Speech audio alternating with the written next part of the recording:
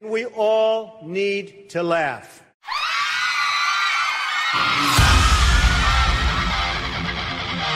We choose truth over facts. And now for a perpetual political protest in progress. Judge my physical and mental physical as well as my mental fitness. Coffee time.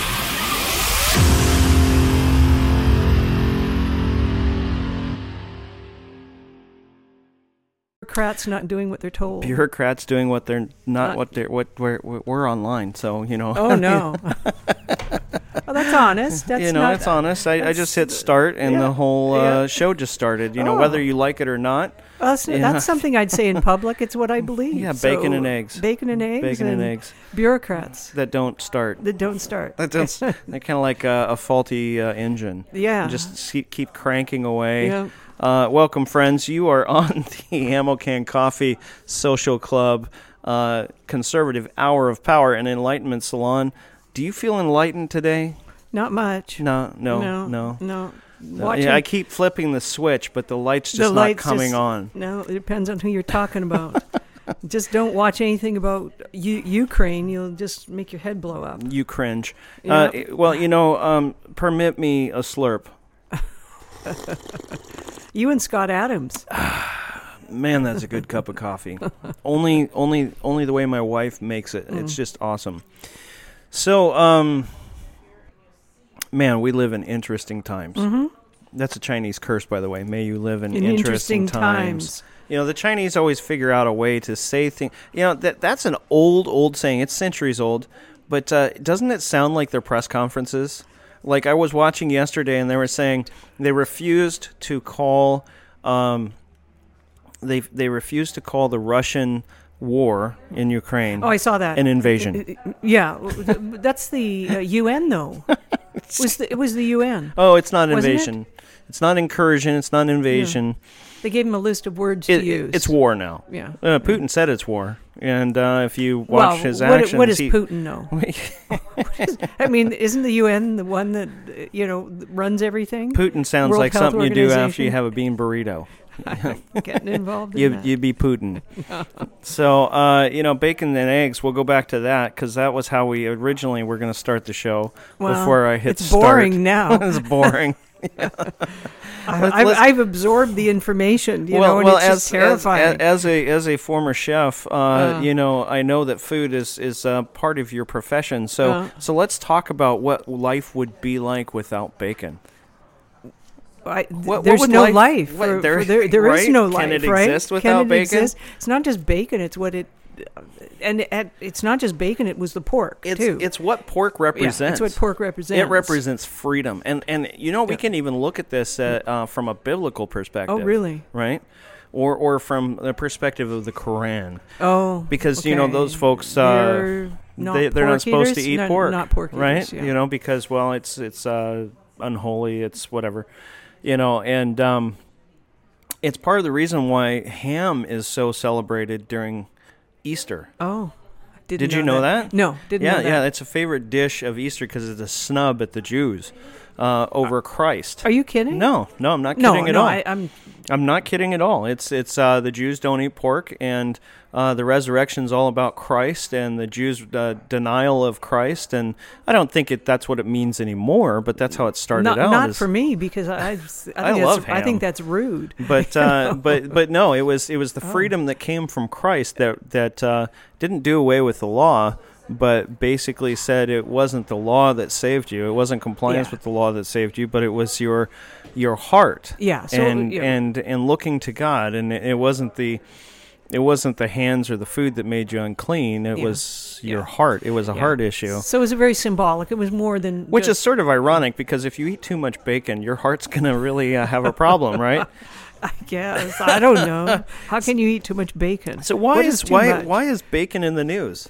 Bacon's in the news because California did. We talked about Massachusetts a while ago that made some weird laws about how to house chickens and feed chickens and let chickens go outside, and essentially it would shut down the importation of eggs to Massachusetts, the production of eggs in Massachusetts, and the importation of eggs from any other state to Massachusetts. So is there a new law that says you must pet your pork before you kill it? No, but it does talk about, but I actually read further, and I should have, it's even more horrifying because California is such a large, they consume so much pork, they're a major purchaser of pork. This may affect all the pork producers in the United States, and they actually have a case going before the Supreme Court this summer to challenge this law because it would raise the price of pork.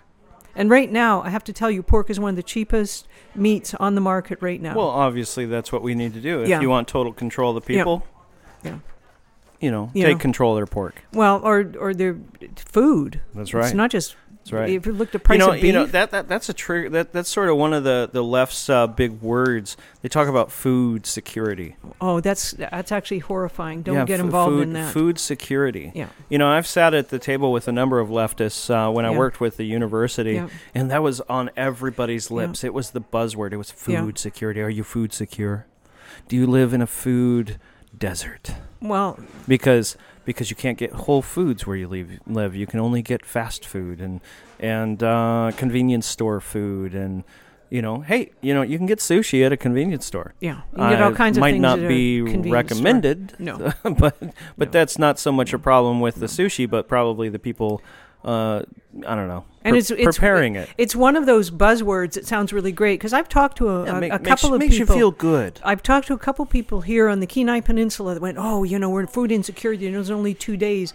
But I in my head, I could see them. They go to these meetings, and eventually it turns into a huge government program. It's groupthink. Yeah. Also known as group stink. But it's also going to turn into this huge government program. Entitlement. Not only entitlement, but the control. Oh, we're not growing enough of.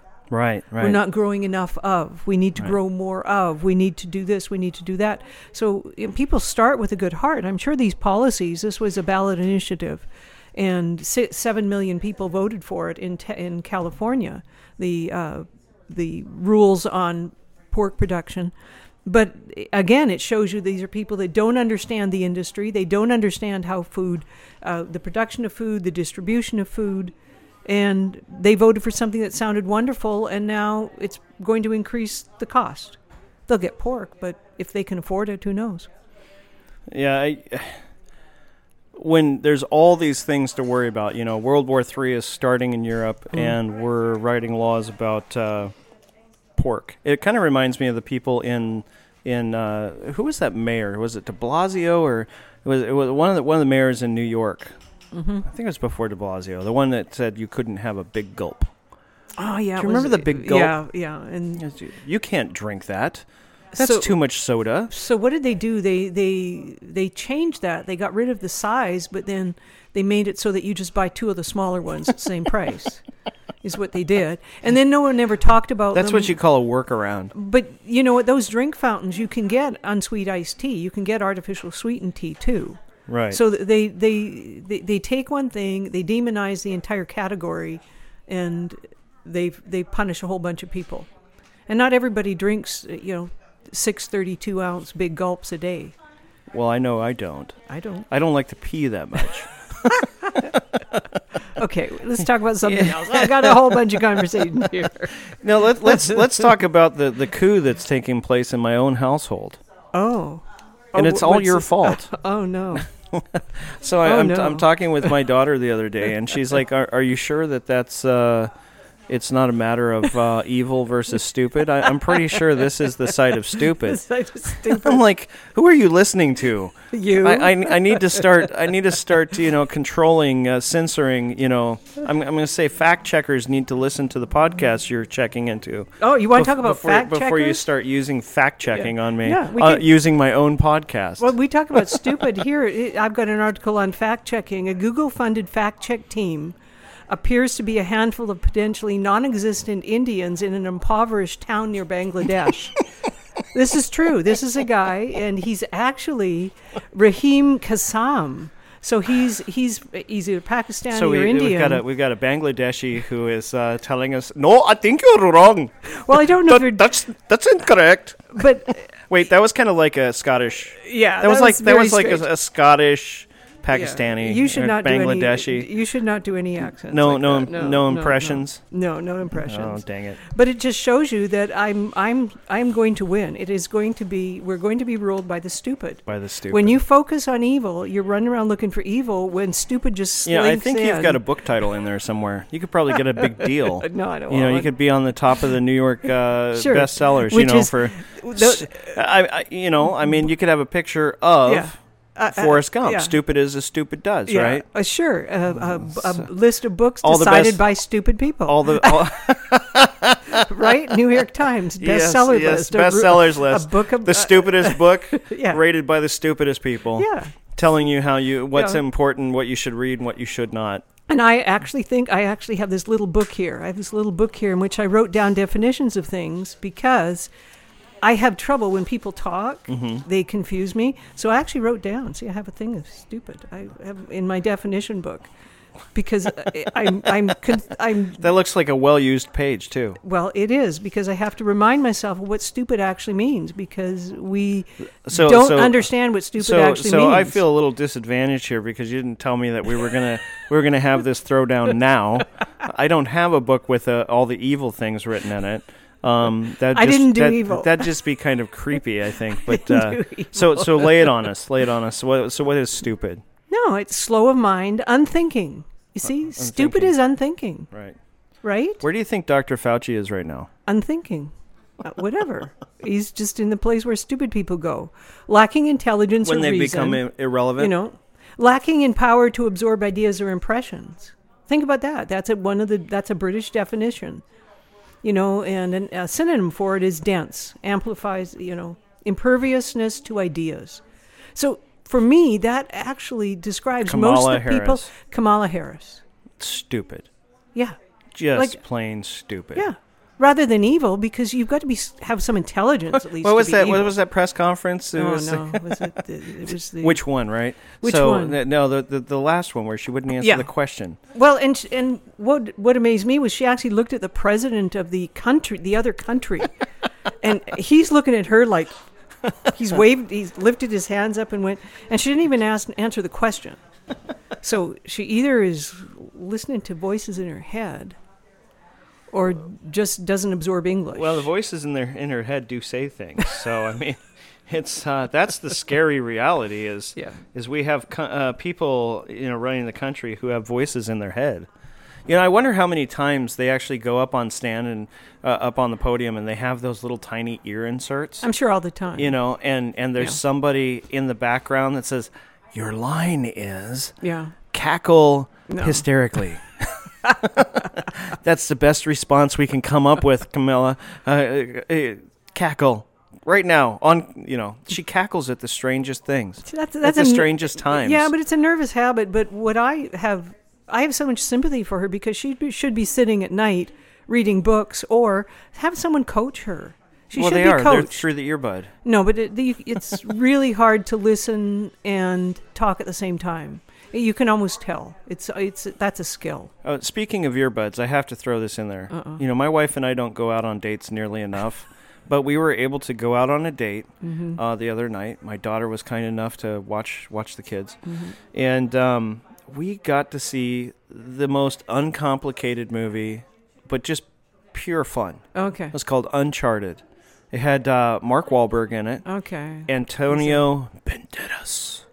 And the guy that he's an up and coming. He's going to be famous. He's going to be like I don't know who he would be most like. I think he reminds me of Leonardo DiCaprio. Oh, I hate him. But remember Leonardo in his early career before he became full of himself when he was the slow kid in What's Eating Gilbert Grape. He got I think he got an Oscar for that role. But this guy's the new Spider-Man. He's the kid who plays Spider-Man. All right. Okay. Great actor. But this was called Uncharted, and the whole movie was about finding Magellan's treasure. that there's this fable about Magellan having all this gold that he got from the Philippines. He's supposed to bring it back to the King of Spain, but they hid it, and Magellan died mysteriously somewhere in the Philippines, and that there was these 18 shipmates that hid his gold, and there's this whole story around it, and there's an orphan, and I mean it was just it was pure eye candy. If you liked Goonies, right? Not necessarily on the same level of sort of the 80s Rat Pack of kids that were in every movie that there was. Like, what was the vampire movie? I can't remember. Patrick Swayze, I think, was in it. Kiefer Sutherland was in it as the head vampire. But anyway, this was just, it was pure fun. Mm-hmm. And totally improbable. The skylifting, pirate ships out of the out of hidden caves, doing all kinds of stuff. I don't want to spoil it for folks, but definitely worth watching. It was PG-13, so be your own judge and guide as far as your kids watch it. But there was a little bit of adult content, like Antonio Banderas got his throat slit. Which I could watch that 100 times again, over and over and over again. And it wasn't like a messy. It was just sort of like a red line. Oh, no. So there wasn't a lot of blood and carnage, which was strange because usually when that happens to somebody, it's not a clean process. No, I'm sure. But yeah, so and poor Antonio, he died. Well, see, now we're spoiling it. But it was worth watching. It was, cover the small children's eyes at that point. But anyway, great movie. Just wanted to throw that in there. Random. It's important to have fun right now. It is. Don't very much. Don't do so to the detriment of staying informed. No. Don't hide in the basement and just dive into Netflix and never come out. But take a minute. It's a stressful time out there. Gas prices are through the ceiling. $5.20 at Chevron in Kenai, and $5.19 at Essential One this morning, which is supposed to be almost 12 cents cheaper than Chevron. Right. That's premium. Right. And it's not Joe Biden's fault. No, it's not Joe Biden's fault. He was clear it's the Ukrainians' fault. It's the Russians and Ukrainians. Even though I'm trying to understand, Ukraine doesn't produce oil or gas. So it's interesting that all of the inflation and problem was already spiraling out of control before the war started. Well, no, it wasn't. You're just wrong. Says some Bangladeshi. Yeah, says some Bangladeshi. I've got it right here.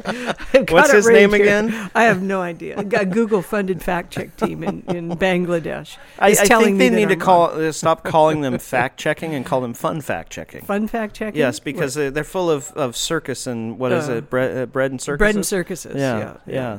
They're fun. They taste great and they're less filling. Yeah, I guess. They're like a beer commercial. Yeah. It's not really beer. No. They just I who knows?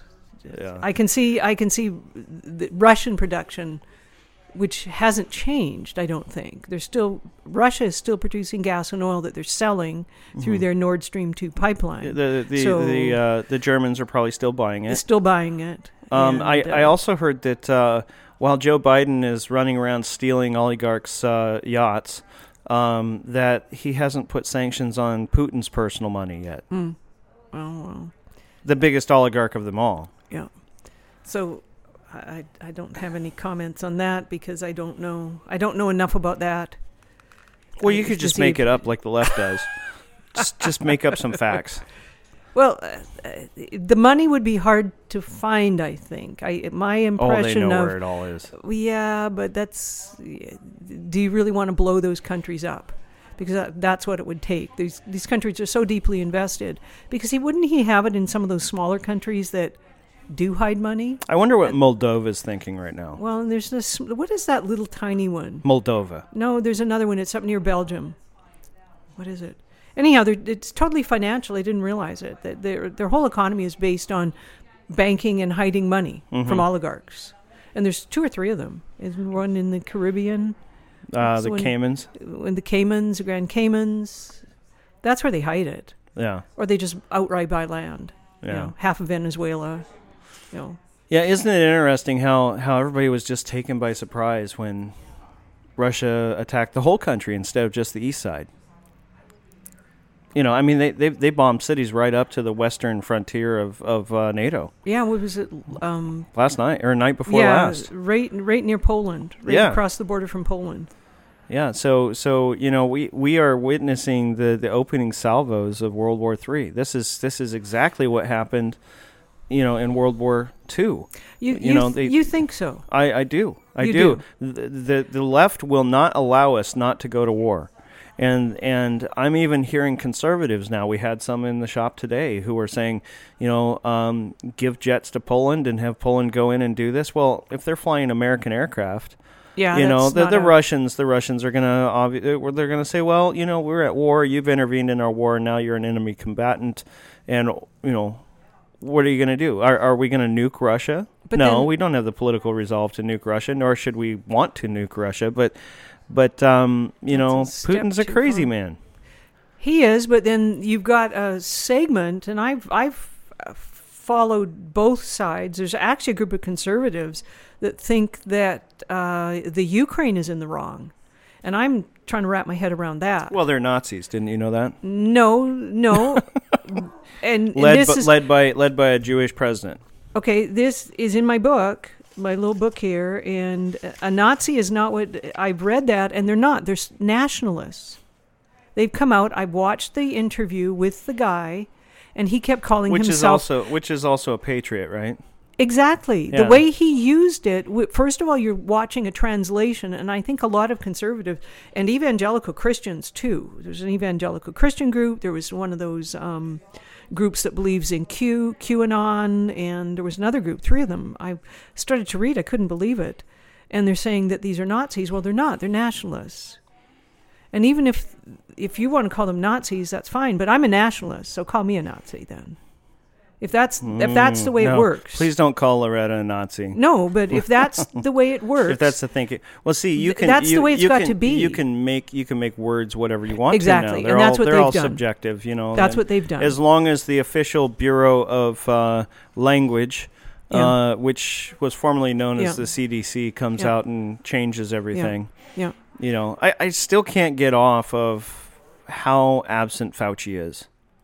Why he's not needed anymore? I'm not understanding. They kicked him to the curb. I want to know what happened to him. What do you mean? He's just done. Yeah, they don't need him anymore. It's interesting that the CDC is saying that we might misinterpret the data that they have been not giving us about the vaccines and the injuries and problems, deaths that it's causing. Well, people have got to realize. I had this discussion with a friend last week, and he was on the the vaccine works, and the most recent data coming out of England, it kills people. 90% of the deaths in England right now are in the vaccinated. 90% of the COVID deaths are in the vaccinated. Curious. And because you cannot look at American data, it does not tell you anything. They hide, they obfuscate, they put it in different categories and columns. Another great book titled, The Death of Data. The Death of Data. Yeah, and have a picture of that guy from Star Trek. Star Trek? Yeah, sort of keeled over with a hypodermic in his shoulder. Yeah. Oh, that would be great. But no, why would they want Fauci? That's a great political cartoon. Is it? Yeah, Data dead on the Enterprise with a COVID vaccine hypodermic sticking out of his arm. Or no, with a book of Fauci. Yeah, the book of Fauci in clutched in his hand, reading about it. Yes, and he's the death dead. of Data. But why would they want? Think about it. Why would they want Dr. Fauci around when the most honest data is coming out of other countries, not America, which anyone can access now, is showing that the vaccines were a failure. And they actually cause more trouble, more problems. They weren't a failure. They did exactly what they were designed to do. No, I'm not a conspiracy theorist. See, I'm not a conspiracy theorist. I just believe there's evil people out there. No, they're just stupid. I really think they thought it would work out. Fauci needs to be brought up on crimes against humanity. He never will. Don't, like the guy at the table earlier when talking about killing. He'll get what's coming to him. You know, not on this earth. Right. Not on this earth. Right.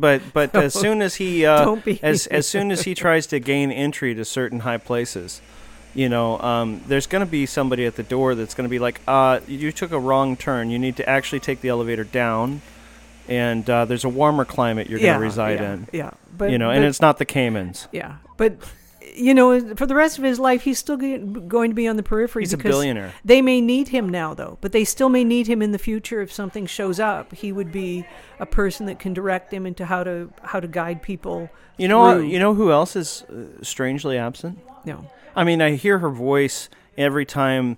The only places that I'm hearing her voice now is on streaming services online. Oh, who? And Zink? And Zink. Oh, have you noticed? Because and Zink's disappeared. Because she's been disappeared. Yes, because everything that by she Dunleavy. Wants, yes, everything. Dunleavy wants reelected, by the way. He wants to be reelected, and everything she's encouraged us to do has been wrong. Absolutely everything, from the masking to social distancing to getting vaccinated to getting the boosters, pregnant women, vaccinating pregnant women, sending your whatever. family on extended junctas to go rock climbing. Why would you want a visible reminder of that? That's what Fauci is. Fauci is very front and center, and Zink in Alaska. I wonder if they're hanging out at the same bar right now. Well, in Tahiti. Fauci and Zink, all that you hand can in hope, hand, drinking, martinis or all you can hope for is that Ann margaritas. Zink has tainted her profession enough that no one will ever hire her, unless it's some kind of a think tank, which is all just liberal money. Well, Dr. Evil had henchmen. Uh-huh. Dr. Evil off of the Austin Powers. Oh yeah. If you want to talk about stupid, yeah, okay. That is the nexus of stupid and evil. What, the henchman and Dr. Evil? Yeah. Stupid evil person. Yeah. I'm not saying that they're not going to be evil, but I think this dumb and stupid, it trumps evil anytime. Yeah. Because stupid looks innocuous. Stupid looks like, they have the goodness. Shucks, gee shucks. They have the goodness of their heart, and like I said, an inability to absorb information and knowledge, imperviousness to ideas, lacking intelligence or reason, unthinking. Why would you continue to do what? And you've got to understand, Fauci saw all this information from other countries before we saw it. Mm-hmm.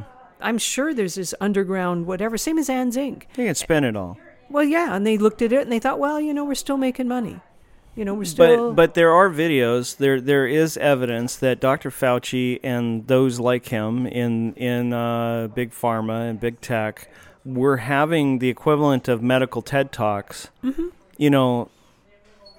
several years in advance of the virus, and talking about how annoying it was that people wouldn't take the flu vaccine. Yeah. I watched it. Yeah. Firsthand.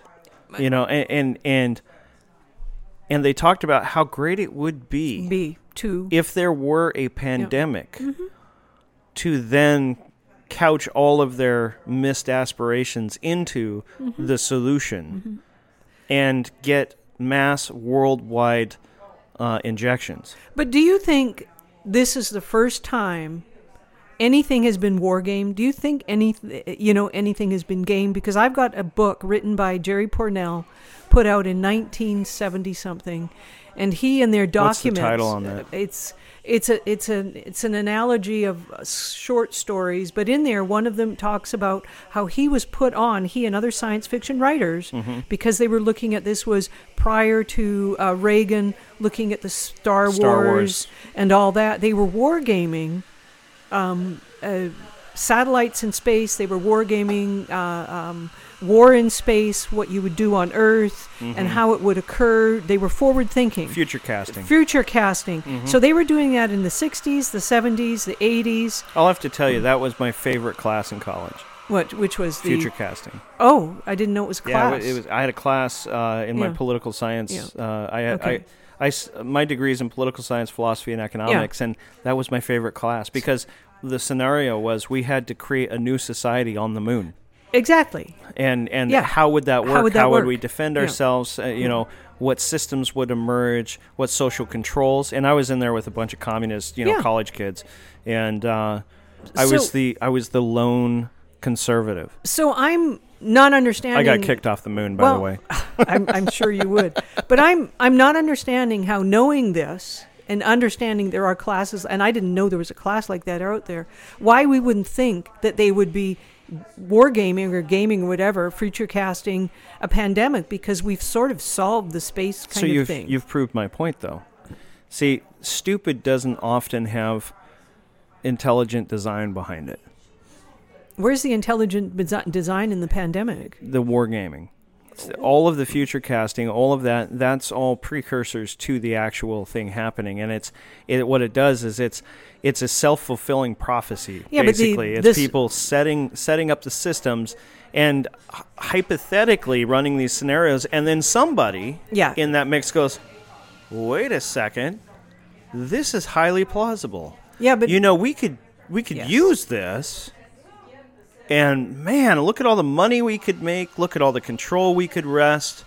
So you took that class at a college. What my question to you is, why do you not think the Chinese army is not doing the same? Oh no! The Chinese army is doing the same, and that's why I say they're evil. Well, and the Russian army is doing the same. The French army is doing the same. The British army is doing the same. So we've got there's nothing unthought of. It doesn't surprise me. It doesn't surprise me that public health organizations around the world aren't talking about pandemics, because we had Ebola, the whole Ebola scare. When was that? That was in between 2009 and 2014 or 15. Let's talk about evil for a little bit. Oh, yeah, you can't get away that easily. I'm going to have to argue. So there was a Liberty Action meeting here last week, and one of the things that happened was Jennifer Kindred was talking about a gentleman here locally who is a well-known homesteader out, I believe he's Sterling. Yes. Or Funny River. And I'm not easily given to cursing, but the story she told boiled my blood. Yeah. It made me so angry. It should. And, we can look at Ukraine, and we can look at D.C., and we can look at, all the various things going on around the country and shake our heads and go, boy, it's so evil over there. Boy, it's so nasty. Aren't we glad that we live in this safe little bubble on the peninsula? That's an illusion. It is. This gentleman, Jennifer would bring him meals. He was in his early 90s. Yeah. Really significant part of this place's history.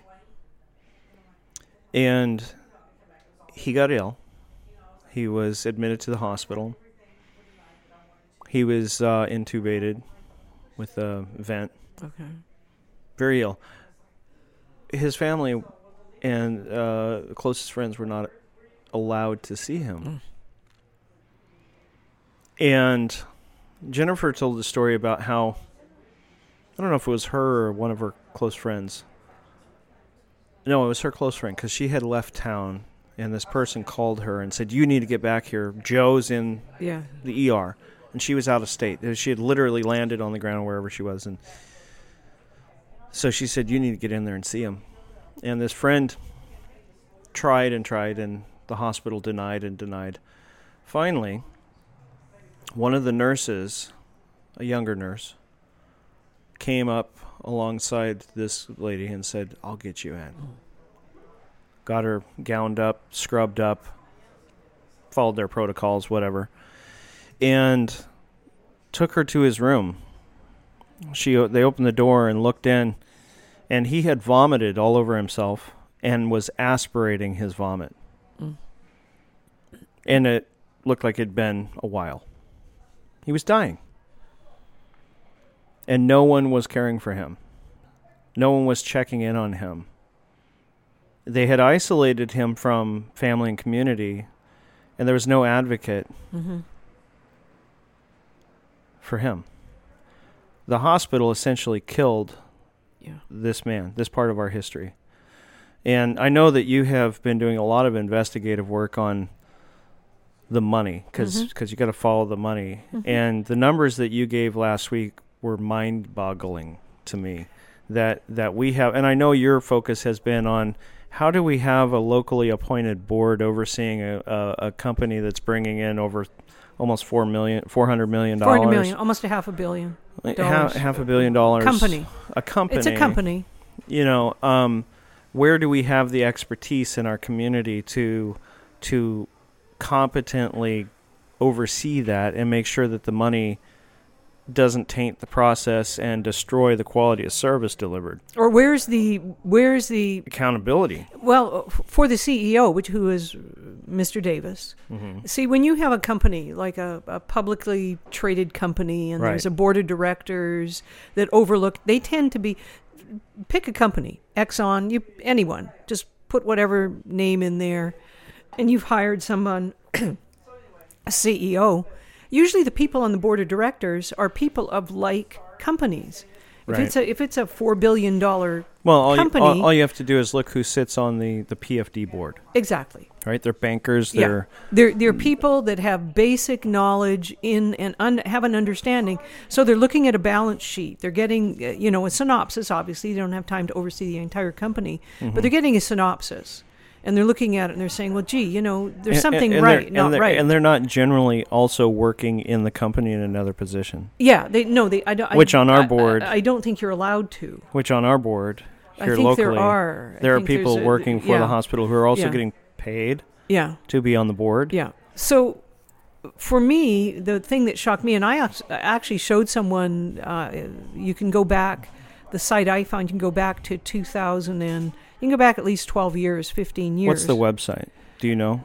I don't have it right with me, but it's a nonprofit. It's through Watchdog. ProPublica. It's through ProPublica projects, and it's just put nonprofit in there, and you can look it's a place where you can find transparency. Yeah, you can. You can actually print off the 71-page tax return. Mm-hmm. And you can go back all these years. Anyhow, someone looked at this and said, that is unbelievable, the growth, because it went from a $34 million company, nonprofit. Like 12 years ago or something? 12 or 14 years ago to now bringing in the last one. Now, it has to be audited and looked at, but it was almost $400 million. $400 million. And I would love to have that company. So that's like Jason. Yeah. If 12 years ago you were making $20,000, right? This year, that's pretty close. You'd be making but this year you'd be making $200,000. That's not anywhere near what I'm making. If you could, and then how would you explain that? When you've got to understand that I would hire some Bangladeshi fact checkers. This is still an under 50 bed hospital. Right. It's a 49 bed. I believe it was rated as a 49 bed. 49. And I wonder if that number is on purpose, because if they reach 50, there's a higher level of accountability. It definitely is. They are categories, and I don't know enough. I'm just looking. But it would make sense. Yeah, there's at that strange number. Why not an even 50? No, and emergency rooms and everything. There are rules and things that you have to follow when you reach these levels. But it's not like the hospital has gotten 10 times bigger in size. No. Right? Because this is 10 times growth in revenue. Where did that come from? How many zeros is that? 400. 400, 000, 000, point 00. 6 zeros. 6 zeros. Or no, 5 zeros.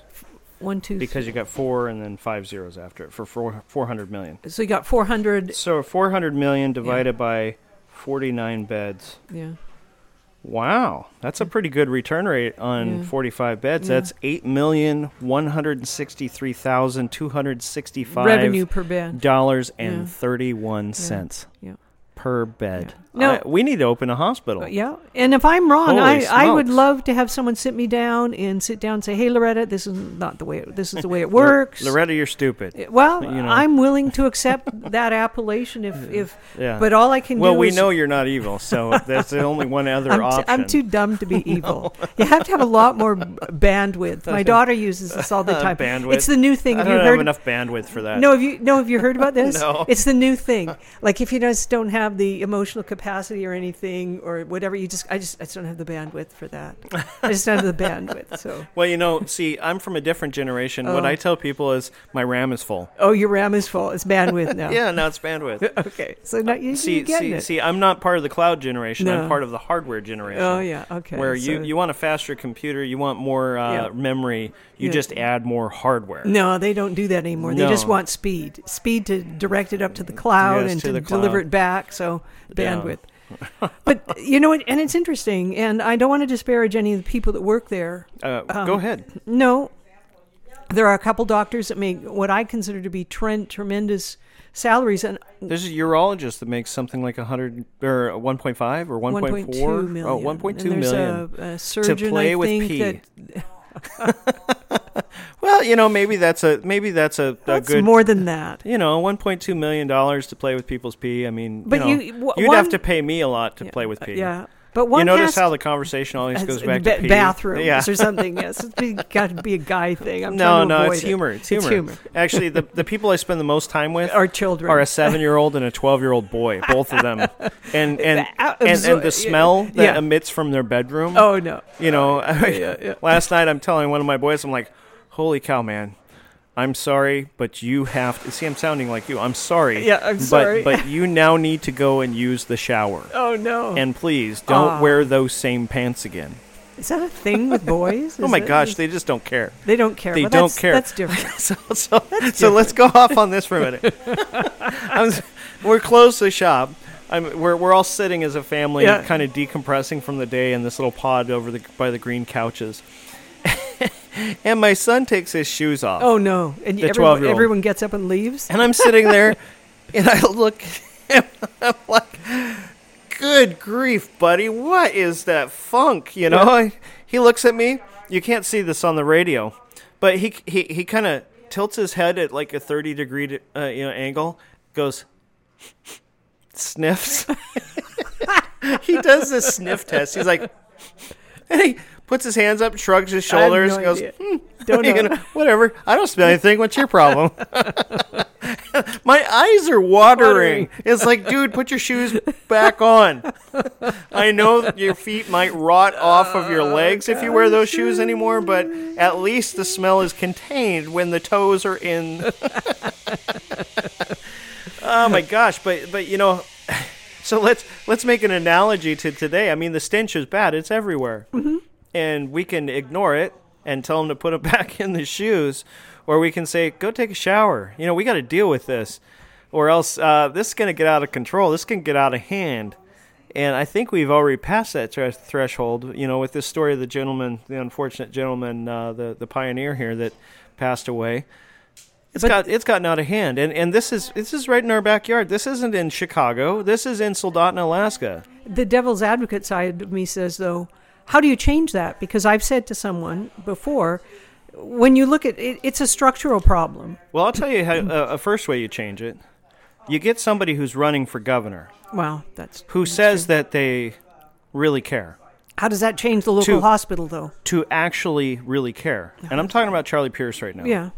Charlie Pierce is running on this platform, and in full disclosure, this show is not funded by the Kirka campaign. There's no money coming to the show.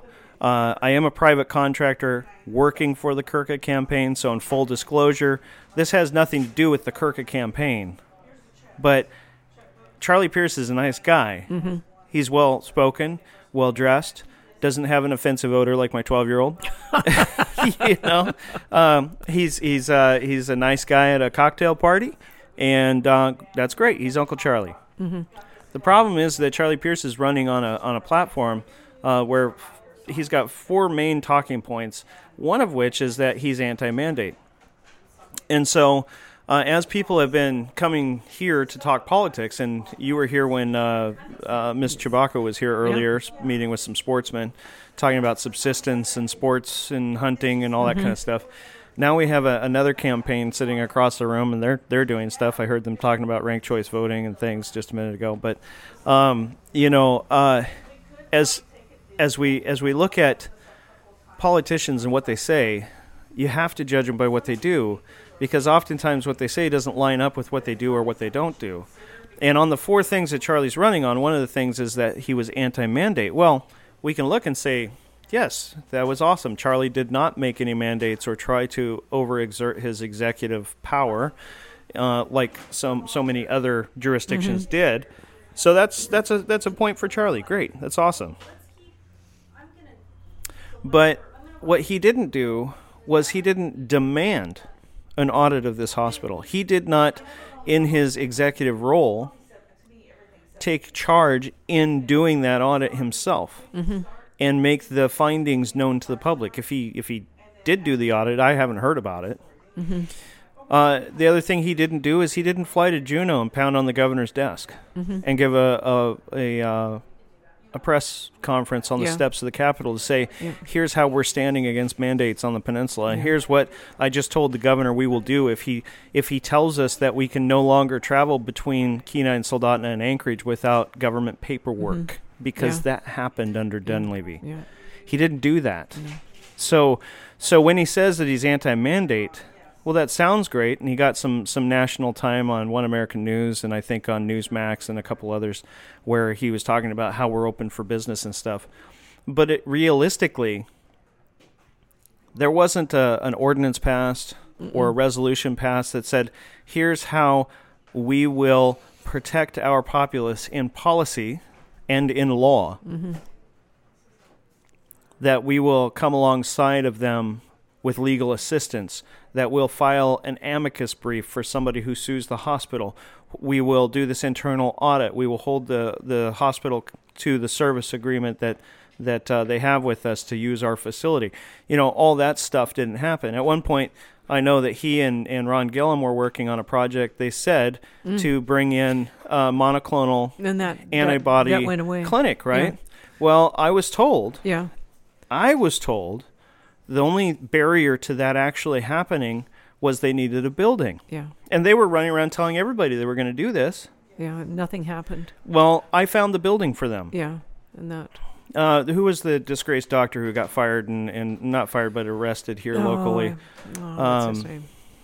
Yeah, we won't use his name, but anyway, he I think he got arrested. Yeah, he was for dealing, being the candy doctor that put all the opiates on the streets, overprescribed, and opiates. And some other stuff. But anyway, his clinic was available, and what I was told was that he wanted $9,000, like a 4,500 square foot clinic. He wanted $9,000 a month to lease it because he was no longer using it. Yeah. And it was just existing medical infrastructure that this monoclonal antibody clinic could have been, or triage center could have been set up, right? And they had a vendor who was willing to set it up. They just needed a building. That's all they said. Yeah. And then the doctor got greedy and decided that 9,000 wasn't enough, and he wanted like 12 or 14. I can't remember the exact number, but it was excessive. Yes. I pay $3,200 a month for my space. It's 2,800 square feet. So 9,000 for 4,500 square feet is not unreasonable, especially if it's already set up for medical, right? So not to disparage the criminal, for wanting a fair price, but we will disparage him for then gouging. But it was explained to me that was the barrier, is it was too expensive now. Yeah. So I went to a local businessman I know who had purchased a foreclosed dental office in Kenai that had like 6,000 square feet. And he had just finished renovating it, completely flipping it. He was going to sell it, but he was having difficulty finding a buyer. And I called him up and I said, how would you like to be a hero? What would it take for you to rent this place out? Knowing that they were seriously considering the $9,000 a month. Could you get it for us for cheaper than that? Because it's not set up like a medical office anymore. And you may not make a lot of money, but it'll cover your costs, the note that you have on it, and you'll be a hero overnight. And he says, yeah, I'm for it. Just give him my name, my number. So I did.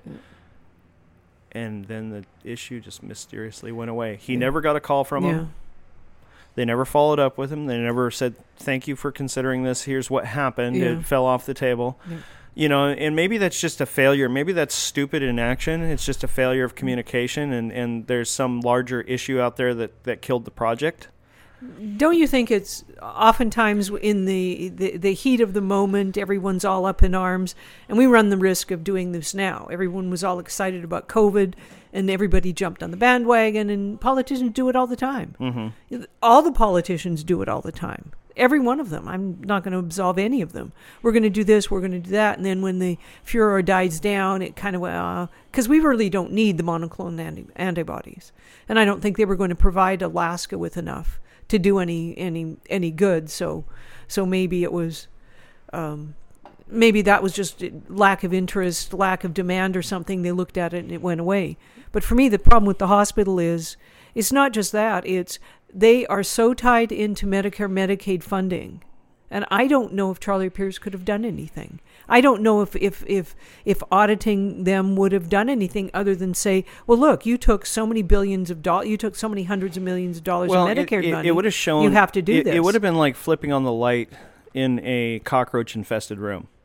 It would have at least caused some people to duck and cover and run and hide and maybe leave the community and say, "Oh, the jig is up. Yeah. We need to find another place to defraud, and we got to get out of here." And maybe it would have caused some change in leadership and maybe even a monicum of accountability, increased accountability. And in politics, you often don't win the war, but you win small battles. Yes. And you have to keep fighting the war and incrementally move towards the ultimate goal, and take territory back because we're constantly losing territory to the left because we're the ones that always have to be the ones who compromise. They never compromise anything. Well, because we have been talked into believing, and I was thinking this just the other day where it was in the context of a Twitter thread I was reading, and what happened was a brother had contacted his brother and said, "Hey, I want to apologize because I disinvited you this Christmas for dinner because you were not vaccinated. I wanted to apologize." And the brother, he didn't reply to that, but he replied to in the context of the thread, so the brothers didn't communicate this to each other, but he said, I have to decide if I really can forgive my brother because it was so devastating to the children because they couldn't see, they were not going to be able to see. This is something they've been doing for 20 years. Right. And his children couldn't see. Yeah, because now you're somehow tainted because you wouldn't bow the knee to the Fauci jab. And I've heard this in the context of us giving up, territory. As conservatives, we've been taught that's the Christian thing you do. You back, and I've watched this several times. I don't know if I could forgive or if I would forgive or if I should forgive because I'm not sure Christianity says bend over and take it. Right. I'm not sure that's what it actually means. I actually, remember reading the Bible where Christ fought a few times. Well, I think when somebody asks for your forgiveness and they come in supplication and humility to say I was wrong, as long as they didn't just kill grandma and then say, but see again, I think Christ sets a standard for us. Now, I'll talk about. I had a relationship with a member of the clergy at one point, where I was asked to serve as staff. All right. And he did some crooked things, and that deeply impacted our family and me. Yes. And in the end, and I walked away. I just was. I'm done. I'm out of here. So, I'm out of here. So he came to me and he said, I'd like to sit down with you. And we met at Louis over in Kenai, and he apologized. He said, I'm deeply sorry. I really regret how this went down, and I'd like to request your forgiveness. And I said, okay. Well,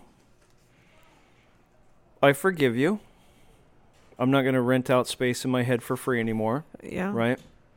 I can move on. Mm-hmm. And he said, and I'd really like to see if we can restore our relationship. And I said, that's not going to happen. Yeah. I said, I'm sorry. That's not going to happen. Yeah. I said, I release you from the burden of your guilt. Yes. Because I'm not going to hold it against you. You live and you learn and you make mistakes, but there's always a consequence. Yes. You can be repentant for criminal actions, but there's still a consequence. You go out and you kill somebody through gross negligence or even through intent, and you may become the most repentant person in the world, but that person's life is never coming back. No. And that's a consequence for them. That's a consequence for their family. Yeah. And your consequence will be commensurate. Now, you may go to your deathbed in a prison cell, but at least your conscience is clean because you've received redemption through Christ, but it does not remove the consequence for your actions. No. And in this case, the consequence for the actions was the friendship was destroyed, and the friendship would not be restored. Yeah. And it's unfortunate. But if, and this is something each person has to work out for themselves. I can't advise you what to do in that situation. But for me at that moment, for my family, and for what transpired, it was just I was not willing to go down that road again. I was not going to expose myself and my family to the potential of additional harm. No, and I don't think we should, but I think as conservatives and Republicans, we've been convinced somehow that the better part of valor is to back up, put our hands in the air, bow down, say, I forgive you, but also not to draw the line like you did.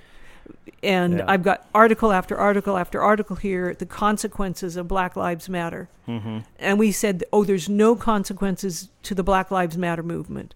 Well, I've got one article here. A Harvard student jumped over a puddle and goes on a rant about white supremacy because he feels justified. Somehow puddles are white supremacist. Ended up breaking a bone in his foot. Was there like a fog line running through the puddle? I have no idea. He said, his if pain, it weren't for the white, the white line on the ground. What it was white thinking is he had somehow you should adopt the belief the pain doesn't matter, and he would walk it off. That's white thinking, that it's not that bad.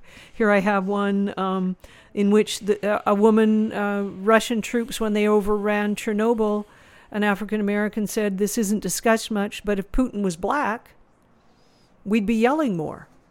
Like it would be, a black person, an African-American person would not have been allowed to do what Putin did. So we're forgiving Putin there. And here's another one where a black playwright demands all black audiences. He does not want white people. So, and so we bought into, and that's a simple thing. That was one thing that really we thought, it doesn't have consequences. There's people here that put Black Lives Matter signs in their front yards, here in all white Kenai Soldotna. Right. Thinking, no, it doesn't matter. Well, we're already seeing the consequences of that. Yeah, the owner of Alyeska Tire. Well, I didn't want to do that. Well, I did. I did because that's the other thing is that to pretend that these people don't exist and is to condone, and they put out there and they promote these things and they expect us to remain silent on the sidelines and not call them out. And we need to tell these people, you are blatantly wrong. You are destroying the fabric of our community. Exactly. You are pitting one group of people against another. And meanwhile, you're raking in money from both groups. Yeah. And why it sounds like it's not related to what happened with you and the minister, but it is. It's all about forgiveness and about acceptance. Why are tires black? I don't know. But tires are abused, misused. They people burn them out on the road when they wanted to spin a Brody. They're incredibly inconsiderate to tires. And maybe that's why he has Black Lives Matter. When the tire wears out, what do we do? Do we retire it to a and that's a play on words. Do we retire the tire to a comfortable place in the landfill? That goes in or does it get chopped up and then put into other products and misused more? I think it's chopped up, doesn't it? Right. Well, why don't we have white tires? We should abuse the white tires. I mean, this is how ridiculous the arguments are becoming. Jumping over a puddle and twisting your ankle is racist. Is racist. I mean, no, I agree with you. That's just stupid. But we as conservatives, when this was happening, and I remember myself, I'm responsible. I did not want to get involved in the whole Black Lives Matter argument. I didn't want to talk to anybody about it. I didn't want to discuss it because I really thought, what difference is it going to make? But it's made a huge difference. We've already seen in the year and a half since those riots occurred, this transformation. Mostly peaceful riots. Mostly peaceful riots. Mostly peaceful. But we've now come forward to it's transfiguring all segments of our society, where we have a black author that says, I don't want to have Caucasians in my audience. Well, then, the next thing that's going to happen, I can predict it right here, is he's not going to get enough people to go to his play, and then he's going to have to ask for government help. Right. Because not enough people, I can't afford to. Because he needs an equity initiative. An equity initiative. He'll go and he'll talk to the city's chief equity officer exactly. and say, I can't fill the theater because of racism. Racism, right. Because I only want African Americans in my audience. There's not enough of them. So I'm of value to, and so you need to subsidize me. Right. And this is where it's heading. And I'm tired of forgiving. I'm sorry. Maybe the brother should have forgiven, but I don't know if he should go to Christmas dinner. Well, this is interesting because really, if we're talking about the issue of forgiveness, I mean, who are we forgiving? I mean, the Bible is clear when it says we wrestle not against flesh and blood, but against powers and principalities. Mm-hmm. And so, it's clearly talking about a spiritual battle, a supernatural battle, a battle that's fought outside of our physical space, that impacts our physical space, but is beyond our full depth of understanding. And that in that situation, we need to look to protection, support, encouragement from God. Because we can't fight that battle by ourselves. No. But the reality is the enemy of that battle, the enemy behind that battle, is the devil. Mm-hmm. If you're a Christian or you believe in that whole, God is who He says He is and the devil is who He said He is, then realistically, when we look at the left and we look at their agenda to kill everything, mm-hmm. The double speak, they speak with lies. Mm-hmm. About everything. Yes. They say that a boy is not a boy and a girl is not a girl, mm-hmm. and that they can be whatever they want. They're totally relativistic in every kind of natural law and standard that exists, and says, well, we can remake ourselves in our own image. I just saw a very frightening video of a gentleman that spoke at Davos, mm-hmm. From the World Economic Forum. Okay. And he essentially scoffed at God and said, we are in the position where we can now remake ourselves. Yeah. We don't need some God. Transhumanism. And so really, for those who detest politics, or those who are Christians trying to be in a political position, who feel conflicted about standing your ground, mm-hmm. really, the encouragement is to remember you battle not against flesh and blood, but against powers and principalities. You're battling the armies of darkness. And that person that sits across the aisle from you, who wants to be collegial, mm-hmm. who wants to be at the cocktail party with you, they're an agent for darkness. Or your brother who, because he's bought into, and this is where I think deceived. It's really nice to sit and talk theoretical and philosophical, but when you're confronted with a brother who is so evil, and this I will agree is evil. Mm-hmm. I agree evil exists, but I think he was more evil than some people because this is flesh and blood. Just a second, I'm going to write it down. I'm writing evil and one hash mark. Okay. But today I got Loretta to side with evil. Yeah. No, I can mention 3 or 4 other people that live in Kenai, Soldana, that I think are evil, but I don't want to talk about them. You don't want to get sued? Well, they're dead and gone, and the damage they did is, they're paying for it in hell. It was profound, tremendous. If you knew one of them, if you knew the anger that I still have towards this person, the damage they did will show up in this community for years. Right. But anyhow, this brother was evil. You want to know why? Because he was raised with his brother. These were raised as brothers. They grew up together, the same mother and father. They shared Christmas for 20 years. He forsook his brother for some whatever political agenda.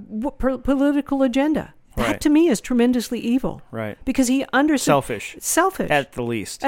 And this is where I think people are really having a hard time, because they can confront evil in Davos, right. or the World Economic Forum, or Justin Trudeau, or we can see it in other people, but we really struggle to see it in our own family. in our own community. And in our own community. And that's where it's going to do more damage. Right. And it manifests itself daily. Daily. And we pass it over. We pass it over. We pass it over. You send your child to It's easier.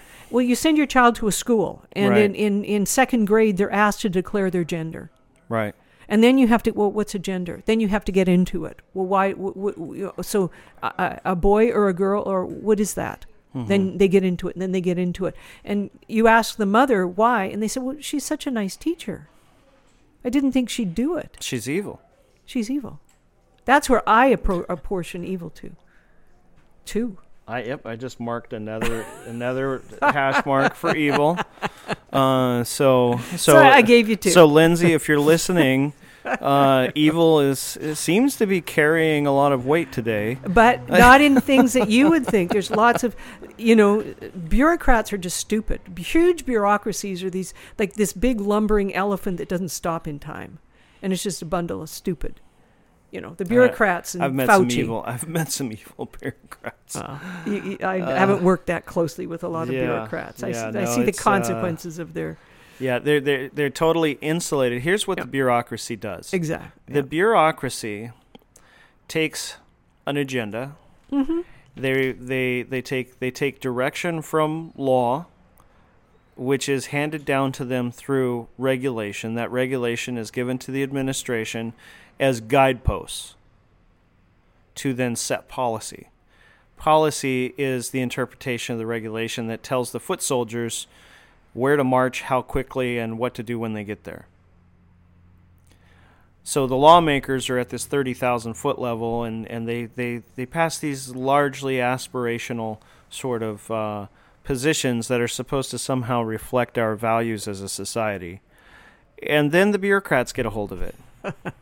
And their 45 layers of administration are purposefully created. If you've ever wondered why there's the assistant to the deputy commissioner of the deputy's office for commissioners of administration, it's because when you diversify the number of people who have to weigh in on a topic, you also broaden the target. Yeah.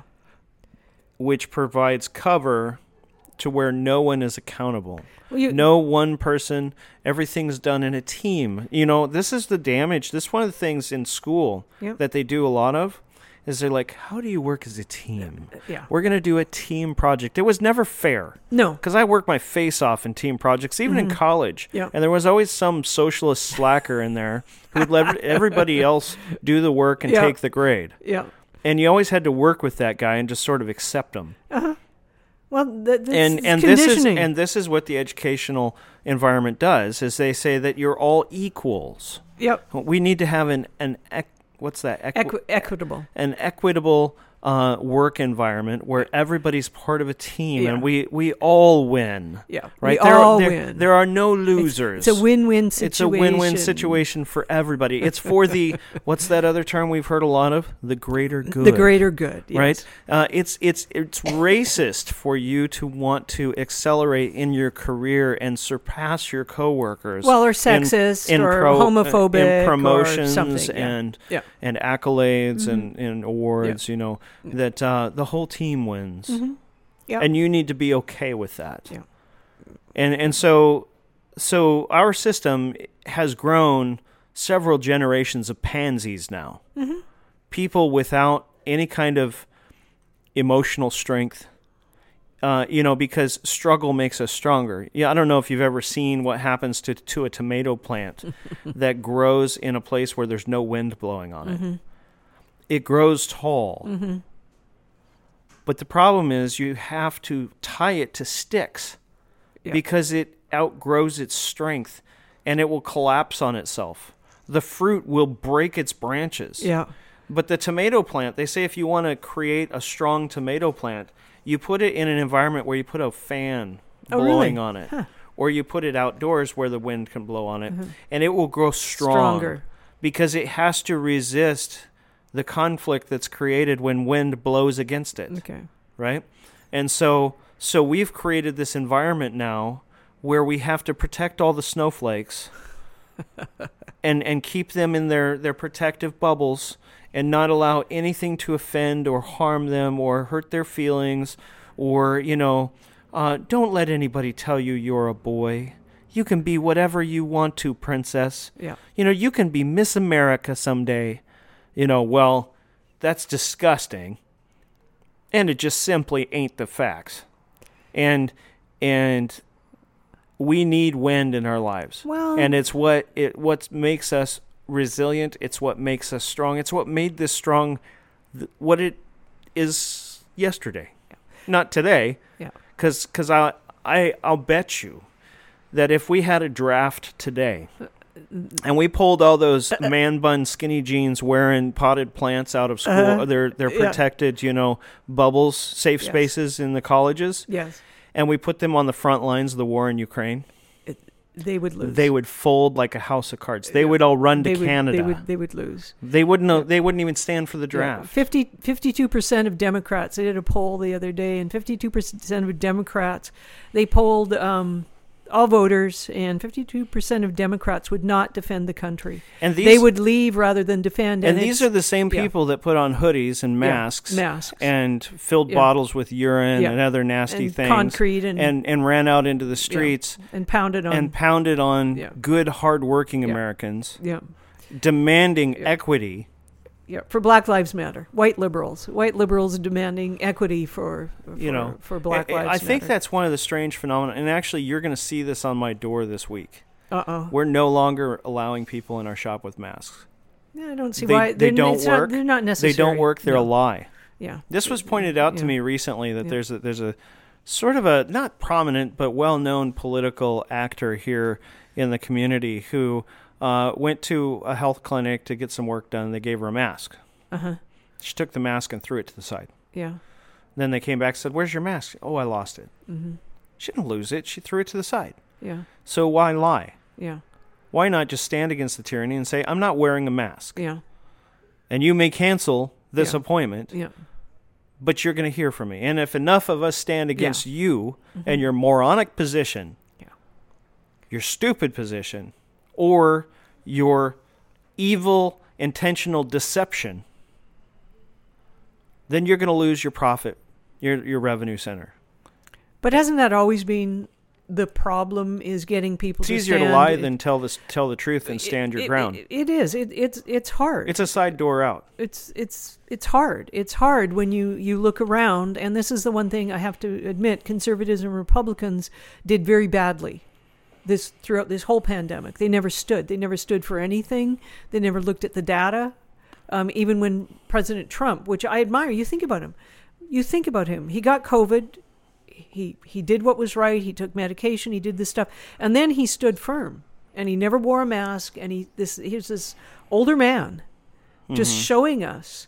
It was like when, you might not remember this, when Pope John Paul II died. I remember. Do you remember when he died? And he modeled how you die. He modeled how you die. Are you going to get treatment? No. But I'll stand here and I'll do as much as I can till the day I die. And he did. Till the day it fell over. Yeah. Yeah. And we had another wonderful example. President Trump. He modeled how we were supposed to live. And not one conservative stood with him. There might have been one, maybe Ted Cruz or something. Didn't Ted Cruz? Ron DeSantis. Well, was DeSantis in office during Trump? A little bit. He was, a little bit. 2018, I think. I looked up when he was elected, 2018. But there was no one at the time that stood beside him and said, "Hey, I'm going to, this is how we model behavior." Mm-hmm. We have no heroes. Well, he redefined the chessboard. And now there are many would-be Trumpians who are running for office, are achieving office, are coming up. Now, the true test is, are they going to have the resolve to govern and stand that ground when it gets hard? Because as you remember with Trump, 24-hour attack, 24/7, never unrelenting, continually being sued, continually being threatened. Well, even his own vice president, who's been shown now to be the traitor that he was. Oh my gosh! And he had had a nice high hopes. Yeah, he was like Uncle Charlie. Yeah, he had a nice, pleasant, he was very mild-mannered. And now it turns out that he just was an evil backstabber that really didn't. Paul Ryan. Paul Ryan. #3. Yeah. Well, see. because he knew going in who President Trump was. Right. He knew he wanted Power. He wanted name and recognition. now you look at him now. He's I'm nothing. I'm going to have a talk with my family and decide if I should run in 2024. And Yeah. I'm screaming, yeah, buddy. You know what he can do? He can pound sand. Go run, and then I can go to some anti-Pence, Yeah. rallies because we'll have them. Yeah. I tell you, I'll go back to Indiana with my daughter. Where my daughter They'll lives. be penceless. Yeah. Yeah, penceless rally. But just like Maybe that. we can get some weird Portlanders to run around, naked. And I don't know how, and it would be my hope that people would get together and want to do these things, stand up as a group, forget our differences, which I'm not quite seeing. I'm seeing a little bit, but not enough. Yeah. And that would be the key to success in the conservative movement, Conservative Party, Republican Party. Well, people have to stop kissing the ring. I've been saying this all week. There are those who are endorsed by the party. They are the ring kissers. They go to the local level. They go to the city level. They go to the borough level. They go to the state level. They build these resumes, political resumes. Look at all I have done. Look at all my experience. Look at all of my knowledge. And our system is not set up to be a meritocratic political cabal. It's set up for the citizen to be able to run and be elected based on their ideas and the content of their character. But that's not who America is anymore. No, and I don't even know when that stopped being. But when you've got bureaucrats that are the real power behind the throne, although all that our leaders, our elected leaders are propped up figureheads, and it's really the bureaucracy. And I think one day we should get into looking at the bureaucracy and who actually runs it and the power. They're finding a lot of the funny business that went on was not Dominion voting machines. It was the people running the election offices. The I don't know what do they call it. I'm just Zuckerbergs? lost. No. The people at the borough level. Yeah. The borough. What is it? The borough clerk. The clerks. It's the city. It's the borough clerks. It's the city clerks. The people that are in charge of this. They're shutting. Right. Look at the most recent thing that happened. It was Houston. Mm-hmm. They're finding that the clerk in charge. There was 100,000 votes. Not counted. Right. Was it 100,000 or 10,000? Right. It was 100. And the clerk resigned. Well, she resigned, but what she did, she just closed the door.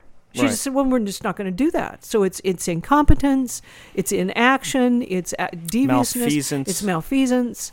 And this Malfeasance. is a bureaucrat. She's hired to do a job, and we're not looking and saying, is she doing her job? Maleficent. What is that? Maleficence is Maleficence. is the what's its name? She was the Maleficent. She was the witch, queen in Snow White. Yeah. So we have a bunch of witch queens running the and when we say queens, that now includes males. So running the country. Yeah. Interesting conversation transpired before the podcast today. Kelly Shabaka was in the house, and she was meeting with a number of folks who are very, very involved in the matters of fish and game. And there was one of the folks that was part of getting the meeting pulled together, and I was talking with him earlier in the week, and I won't name him, but because I think he's coming around. But I told him I was working, on another campaign, and he said, "Oh, well, I'm voting for Dunleavy. Dunleavy's my guy." And I was like, "Really? So you don't believe in the Constitution? Dunleavy shredded the Constitution, and that doesn't matter?" See, because this guy is a single issue guy. This guy is fish and game. Fish and game, right? Well, Dunleavy's done something for him. Yep. And for his special interest, yep. Which, all politicians do that. Regardless of what they do, they are working for somebody who has an interest. That's how it happens. Mm-hmm. But I challenged him. I just stood right up to him, and I said, I'm not to be off-putting, but why would you vote for somebody who shredded the Constitution, who made it an administrative decree that we weren't allowed to freely travel between Kenai and Anchorage without a paper produced by the government that you had to go on their website, fill it out, print it off, and have it on your person when the troopers pull you over. And that the troopers actually pulled people over on the peninsula. He's like, well, I never heard of that. Well, then it must be true because you didn't hear of it. Well, it did happen. It did happen. And then I went into Health Mandate 16, and I went into all of everything else that Dunleavy did. And I said, he threatened and bullied people. Yeah. And Dunleavy is not a good guy. He may be doing something for you right now. Exactly. But this is not a good guy. No. I said, I have absolutely zero faith that Dunleavy will move the ball any further down the field for a conservative agenda. Zero. No. Zero. And what happens, what the fellow doesn't understand is what happens if whatever his particular hobby horse falls into the wrong side. It's a hobby boo. A hobby boo. A hobby boo. Oh, like a caribou. Oh, a hobby. Okay. A hobby boo. But no. what if it happens to fall into? That's fun to say. God forbid. What was I listening to? Say it with me one more time. What, hobby boo? Hobby boo. Hobby boo. That's so much fun. But my daughter's going to be talking about hobby boo now. But I was listening to the drive-in and listen to this car show, and they're talking about electric vehicles. And the guy brought up today something that I've been thinking of. He says, there's a problem with the electric vehicles. Mm-hmm. And the guy goes, oh, what?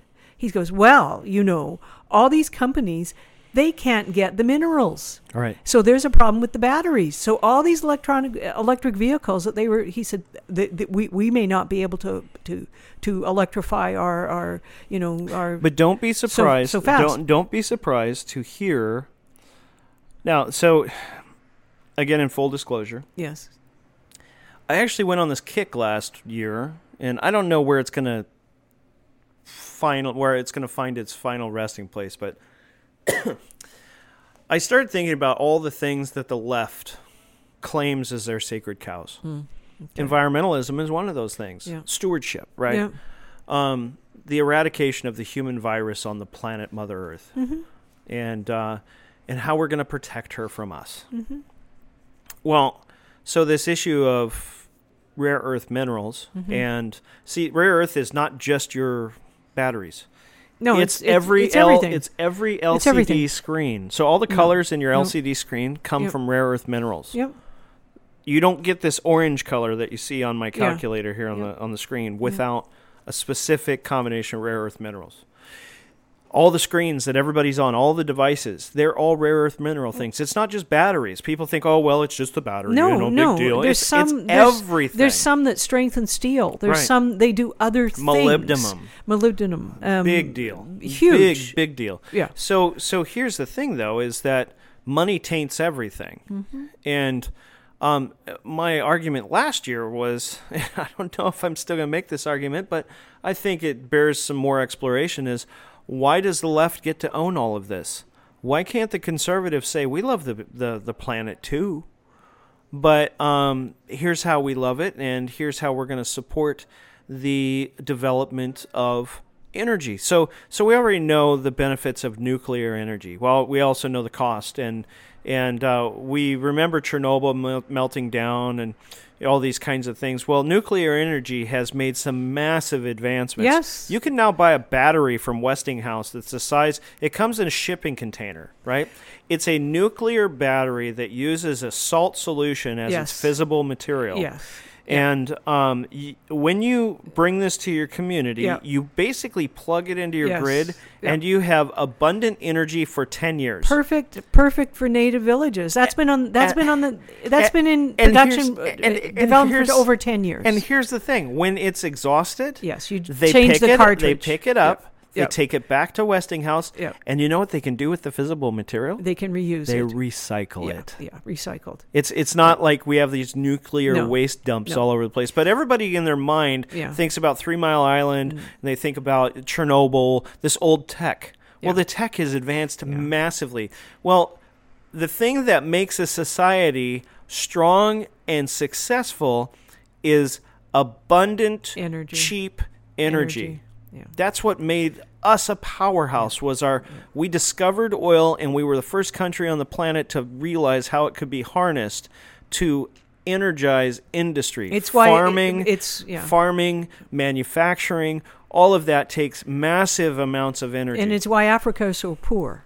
because they don't have those. They don't have access to cheap energy because they haven't developed. They do have it. Nigeria and some of these places, they have oil, but the problem is they don't control it, and they're so corrupt. They don't use it themselves. Right. Though. They don't use it. It's all for export. Right. It's still a colonial sort of. But it's not national colonialism. It's corporate colonialism. Yeah. Is the corporations that go into these places and they strip them of their resources, and not a lot of that stays home in the economy till it's returned as a finished product. But then on the other hand, part of that is the countries themselves are corrupt. Oh, no, it's huge. That is the problem. The leaders themselves do not want the countries to develop. Right. Because they're so busy building their yachts. Well, extracting the wealth for themselves. Right. It's the leadership. So well, I want to differentiate. And that's a them. cultural thing. That's a cultural thing because very so. And that's one of the things with the social club here is that we don't require people to be Christians to be a member of the club, but we do require them to acknowledge that the Judeo and Christian cultures, the foundations, the values, the morals, the ideas that the Jewish culture and the Christian culture, which have some crossover, similarities and common history, instilled in their adherents, their populations, the countries that embraced those ways of thinking, created a level of stability and a moral compass, a sort of a North Star to guide them through that led them on this path to prosperity. And then you look at the places that rejected those ideas, and many of them are all of them are places where you find tyrannical governments, you find environmental degradation, you find the lack of freedom, the mistreatment of women and children, gross instability in their governing systems, frequent wars, famine, pestilence, all of those things. And I don't care if you say there is no God, that's your problem. It's not mine. No. But if you deny the fact, and it is a fact, regardless of what the Bangladeshis say, that those two cultures basically built the Western civilization that we know. Yes, and it doesn't matter. I've heard the argument, well, other cultures have made discoveries.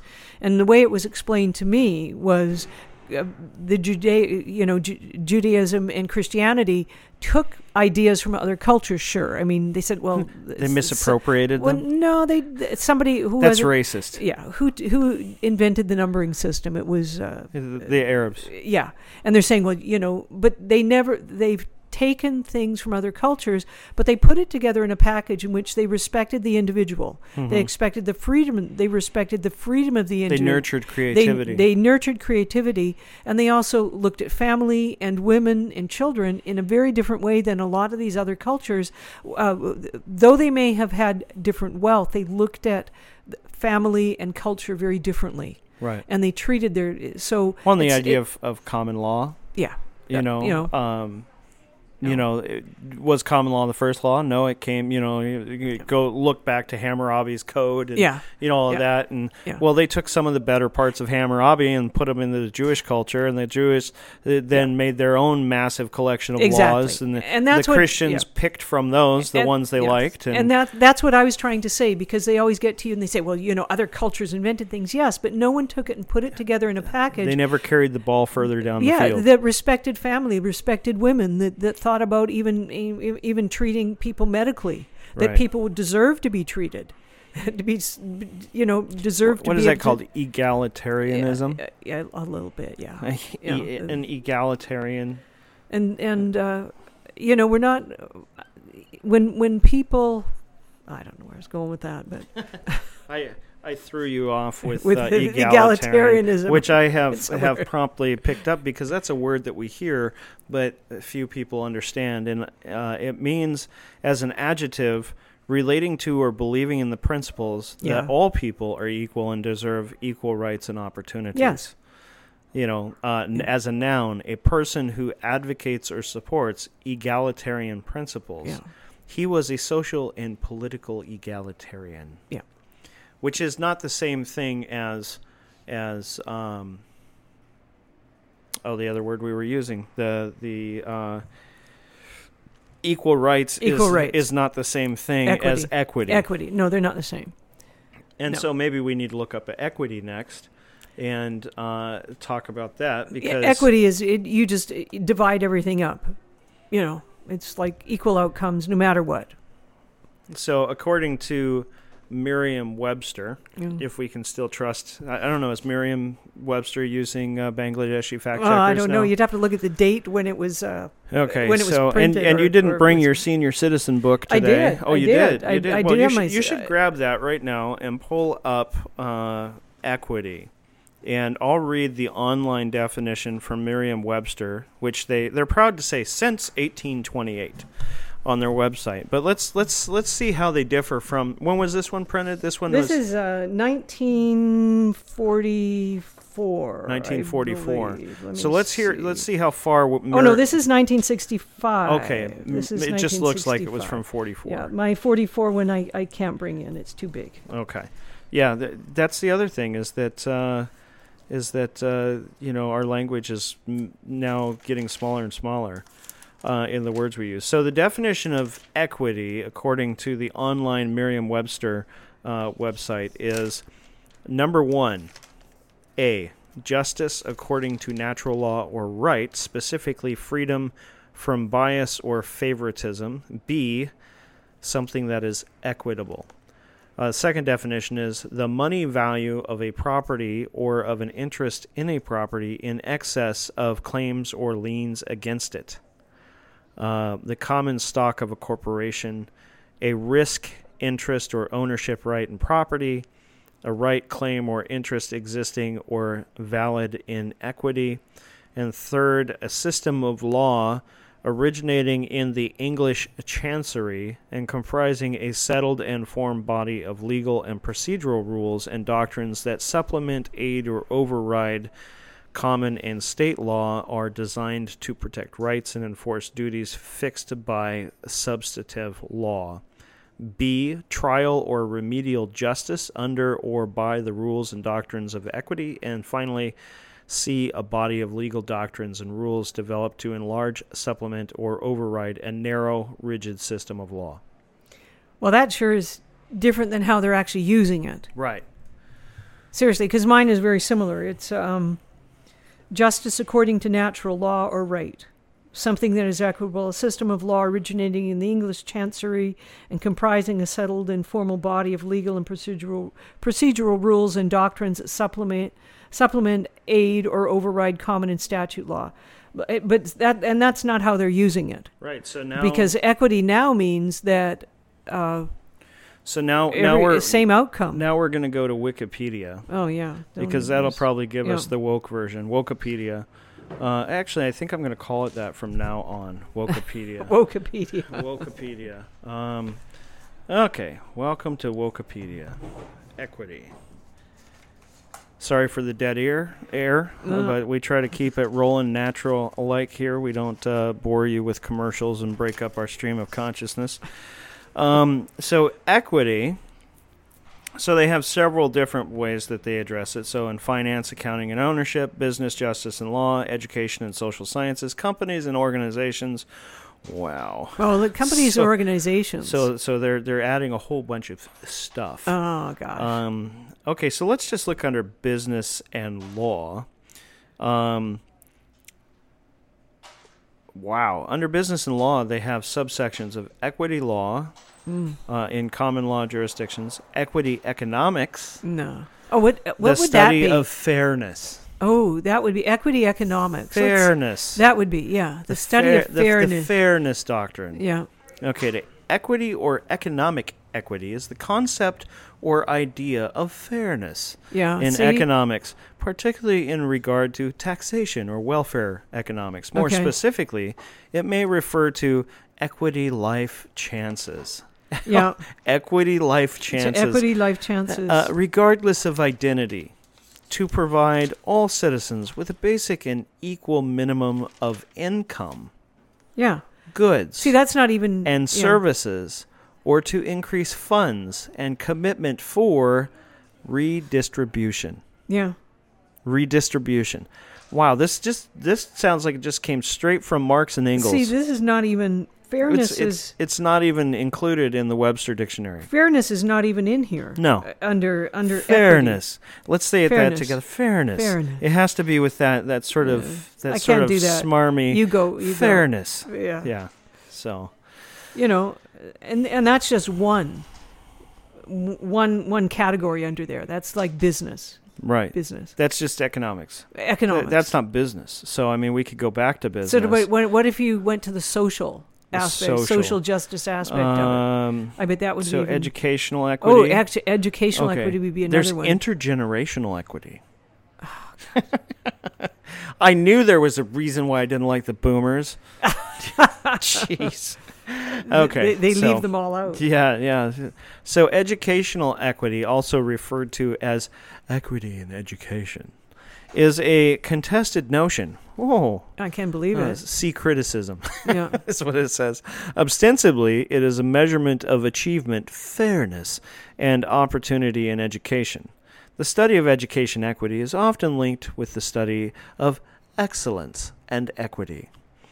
Educational equity depends on two main factors. The first is fairness, which implies that factors specific to one's personal conditions should not interfere with the potential of academic success. The second important factor is inclusion, which refers to a comprehensive standard that applies to everyone in a certain educational system. These two factors are closely related and depend on each other for an educational system's success. So success can't exist without fairness and inclusion. And inclusion. So this is equity. This is what. So this is not even. This is This was not even included under. Excuse me. In any description. Speaking like that with that disdainable voice. You can't do that. That just. It sounds like you have a man bun or something. Well, I am growing a top knot, so I'm gonna look like one of the Pharaoh's kids here soon. Dwayne Bannock likes to make fun of my haircut, which my wife did for me at my request. Okay. I'm not getting involved then. I'm just going to sit here and write things down. Just write stuff down. Pass on to your overlords. These two factors are closely related, depend on each other for an educational system's success. This is one of the targets of the United Nations Sustainable Development Goal. How does that? How do you even include that in recognition of the importance of educational equity? Under an definition. The growing importance of educational equity. And remember, this is all Woke-ipedia, so don't get confused. The growing importance of educational equity is based on the premise that an individual's level of education directly correlates to the future quality of life. If that were true, I would not be a barista today. Okay, I graduated with honors with a pre-law degree. Yeah, I am a barista and a podcaster who has no one contributing to his Patreon account yet. Not that I'm bitter. No, not at all. Not getting that. The quality of life. Therefore, an academic system that practices educational equity is a strong foundation of a society that is fair and thriving. I contest that. I'm not sure that we are thriving right now. However, inequity in education is challenging to avoid and can be broken down into inequity due to socioeconomic standing, race, gender, or disability. Educational equity is also based in the historical context of the location, people, and structure. History shapes the outcome of individuals within the education system. You're not a failure because you're just stupid. Yeah. You're a failure because somebody 3 generations ago did something mean to your auntie. Yeah. Yeah. And this is what's wrong. Your triple grade auntie. This is what's wrong with Woke-ipedia is it rather than leaving, we don't leave Isn't that anything. Great? Woke-ipedia. Woke-ipedia. I love it. It should be a service that the Babylon Bee offers. Or they should just directly connect to Woke-ipedia. Connect to it. Yeah. You know. If you want to read some hysterical takes on what words actually mean, read Woke-ipedia. Yeah. Because they're actually, it's no longer an explanation of anything. It's an indoctrination. Totally. Because rather than leaving you to take the word which you get from a dictionary and understanding and apply it, they're saying this is what it has to mean. Well, you know what it is. It has to mean this. It has to mean that. It has to have all these other qualifiers. That movie I talked to you about, Sean Penn, before yes. the professor and the madman. Okay. That was a fascinating movie because it showed how dictionaries are made. So with the Oxford English Dictionary, they talked about this guy that wrote it that came in and he came with all this source information, all this historical, he tied language all the way back to its roots and its meanings. Yes. That's where it derives its meanings. But as we've discussed in the past, conservatives start from a defensive position trying to preserve the language, culture, traditions that came before. Progressives want to tear it all down. And so when we see this attack on language, which Woke-ipedia is a prime tool absolutely of, they attack. Discard all the history. And they tear down the virtual statues. Yeah. Right? Yeah. Right. If language were statues, they would be headless in the park right now. Because the history of the words and its etymology and origin no longer matters. No. Because we make it say what we want it to say. They take a word like Nazi. A Nazi is this really, it's even a harsh sounding word. It's just a harsh sounding word. It's a German word. So. Well, it actually is National Socialism is what it is. So okay. It's an NA socialism, ZI, whatever it was. When you look at where it came from, but they take it and they just apply it to whatever sounds good because it's this harsh sounding word. Should we read what Woke-ipedia says about Nazism? I think I looked it up and. We don't have a large enough trash can to vomit into now. And they apply words and it's so frustrating. I've been an advocate for clear language for over 45 years. 45 years ago, I discovered this wonderful movement. I was maybe even, it's 45 years. Because I was in my early teens. And I thought, why is language so complicated? And I love language, and I loved reading. Mm-hmm. And yet some books were so hard to read. And I found it was called the Clear Language Movement.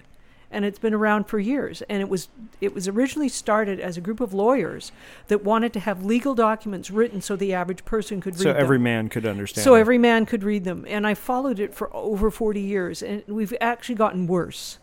Right. We've not gotten better. It hasn't gotten clearer. They just applied fact checkers. And now we've given ourselves the ability, at least back then, 40 years ago, they used words as they were meant to be used. Well, attack the foundations of a culture, and exactly. You do that through their art, their language, their values and beliefs. You attack all those things, and yes. Marx was clear about this, and the folks that followed him. You attack all those things, mm-hmm. and you will cause the collapse of a civilization.